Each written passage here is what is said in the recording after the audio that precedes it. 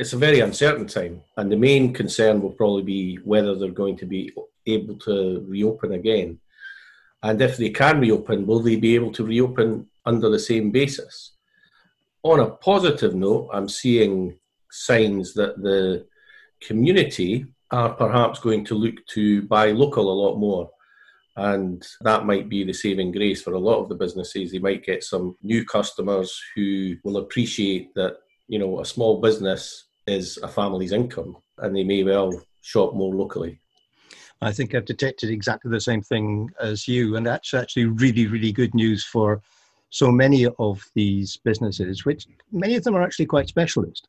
Yeah, absolutely. And, we live in a world where it's far too easy to just, Amazon sell it, click on, and it's delivered, sometimes even the same day. But, you're financing a multi-millionaire as opposed to helping a family, just live a normal life. That's more rewarding in my book.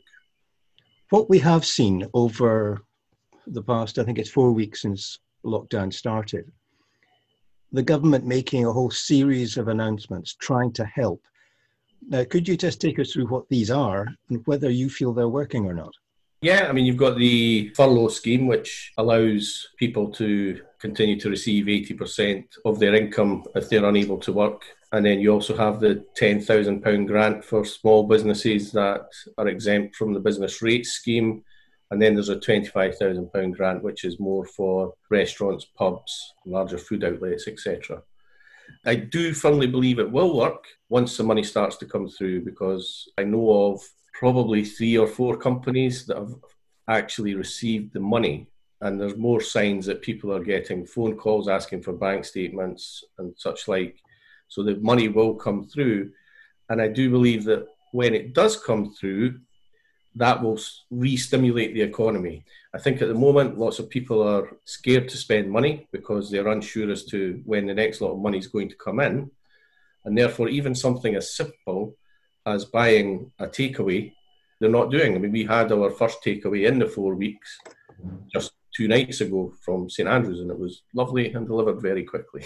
So that's the kind of thing that people are not doing at the moment. They're really watching what they spend.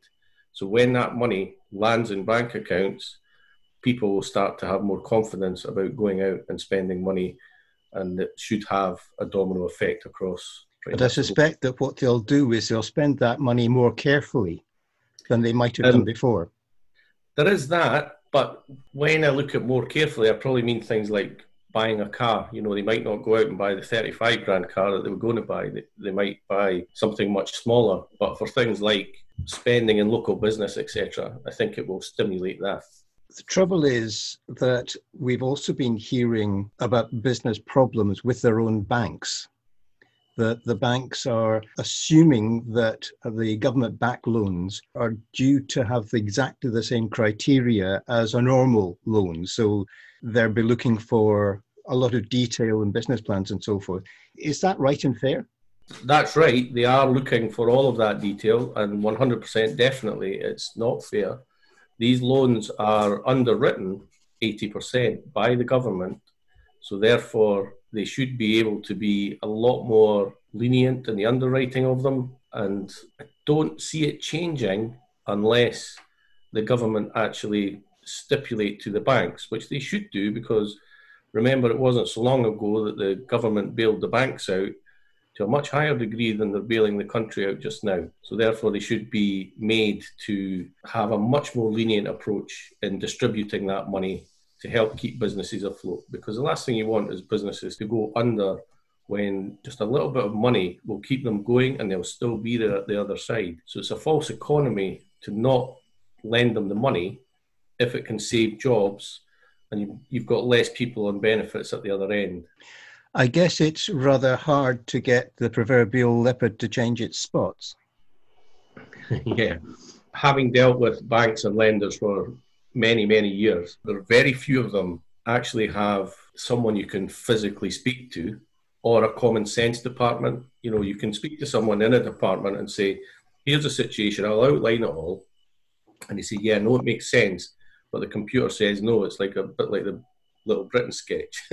Some of the smaller lenders, your Scottish Building Society, for instance, they have a much more pragmatic approach where you can actually phone, talk it through, and they have rules, but if you're 95% within them, they will make a decision, and generally they'll go with it if it's a good enough business case.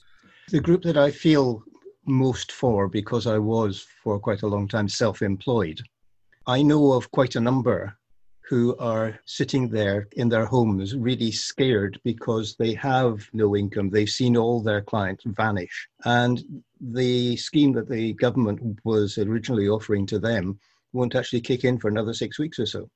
It's a really difficult one. I feel for those people as well. In times like this, what you've got to do is sit down, get your bank statements out, go through them with a fine-tooth comb, cut everything back that is possible to do, speak to landlords, mortgage lenders. Payment holidays are available on mortgages, for instance. So you've got to do all of that. And then if you don't have a reserve, you've then got to effectively either turn to family or use your credit cards, etc. You can always pay them off when the money does eventually kick through.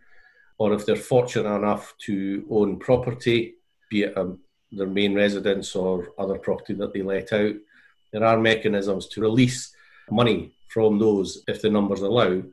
There's quite a lot of people doing that actually just to give themselves a cushion. They'll take £10,000 out or whatever just to have it sit there. And then once everything settles back down, they can either choose to keep that as a cushion or they can pay it back off. Is that a complicated thing to do? No, there's various ways of doing it. The most common one is a further advance, which is generally a fairly straightforward application. Typically, the lenders will require you to borrow a minimum of £10,000. So you need to have a little bit of equity in your property. So if you've got a £100,000 property and you've only got a £50,000 mortgage, typically you can borrow certainly 10,000 plus all the way up to probably about 30. Finally, what about your own business? Because I can imagine that with there not being that much money around within businesses, isn't that going to impact on you? We're relatively fortunate in that we work to live, we don't live to work, so we don't need masses of income. But we're also fortunate in that we've been on the high street for 15 years now, and we have a client bank that's 20 years been with us.